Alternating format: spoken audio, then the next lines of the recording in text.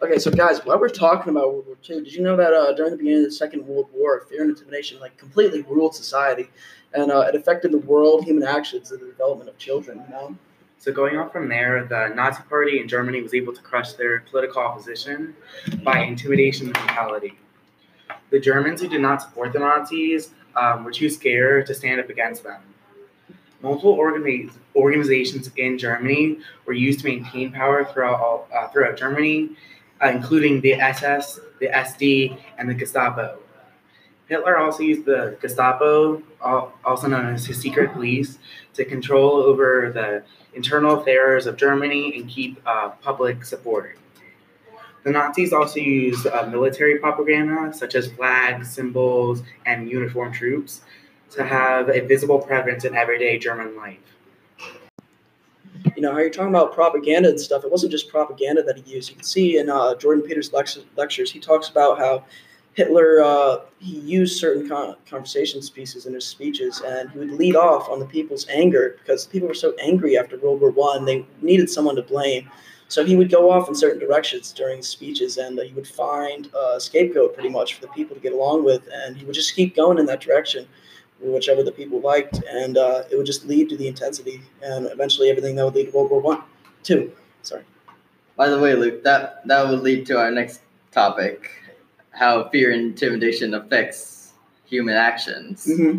Prolonged stress in young children can slow or even stop both brain development and physical growth.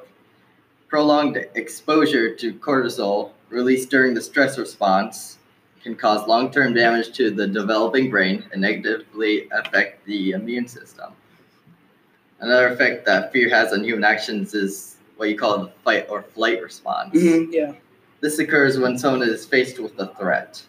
Side effects include dilated pupils, trembling, pale and or flushed skin, Well, Nikki, rapid heartbeat, and rapid breathing. well, while you're talking about fear and intimidation with children, you'll see that bullies and stuff, they'll use fear and intimidation to gain popularity in children and stuff within children groups. And you'll see with these groups, the one who is the most mean usually is the most popular. And these lasting effects from bullying can last throughout a child's life, and just not a child's life, just throughout their entire life and everything. Yes, this is true. Not only, though, Nikki, does fear affect the flight or fight response, it stops people from doing what they want or what they believe. For example, if a group of people believe in a certain thing, but you believe the opposite, chances are you're going to try and change your opinion about it. This is because you could fear everyone will hate you since you believe something other than them. Society these days is crazy because people fear they need to believe certain things in order to be liked. Circling back to what Nikki was saying, studies show that early exposure to circumstances that consist of fear and anxiety can have lifelong effects on a child's brain architecture. And actually, working papers from the National Scientific Council on the Developing Child explores why traumatic experiences may affect how children learn, solve problems, and relate to others. It also suggests that for the creations of policies that could help address the effects of traumatic experiences in children. Overall, fear and intimidation affects how children mentally develop, how the Nazis were able to control Germany, and it enables people's fight or flight response and affects their beliefs and morals.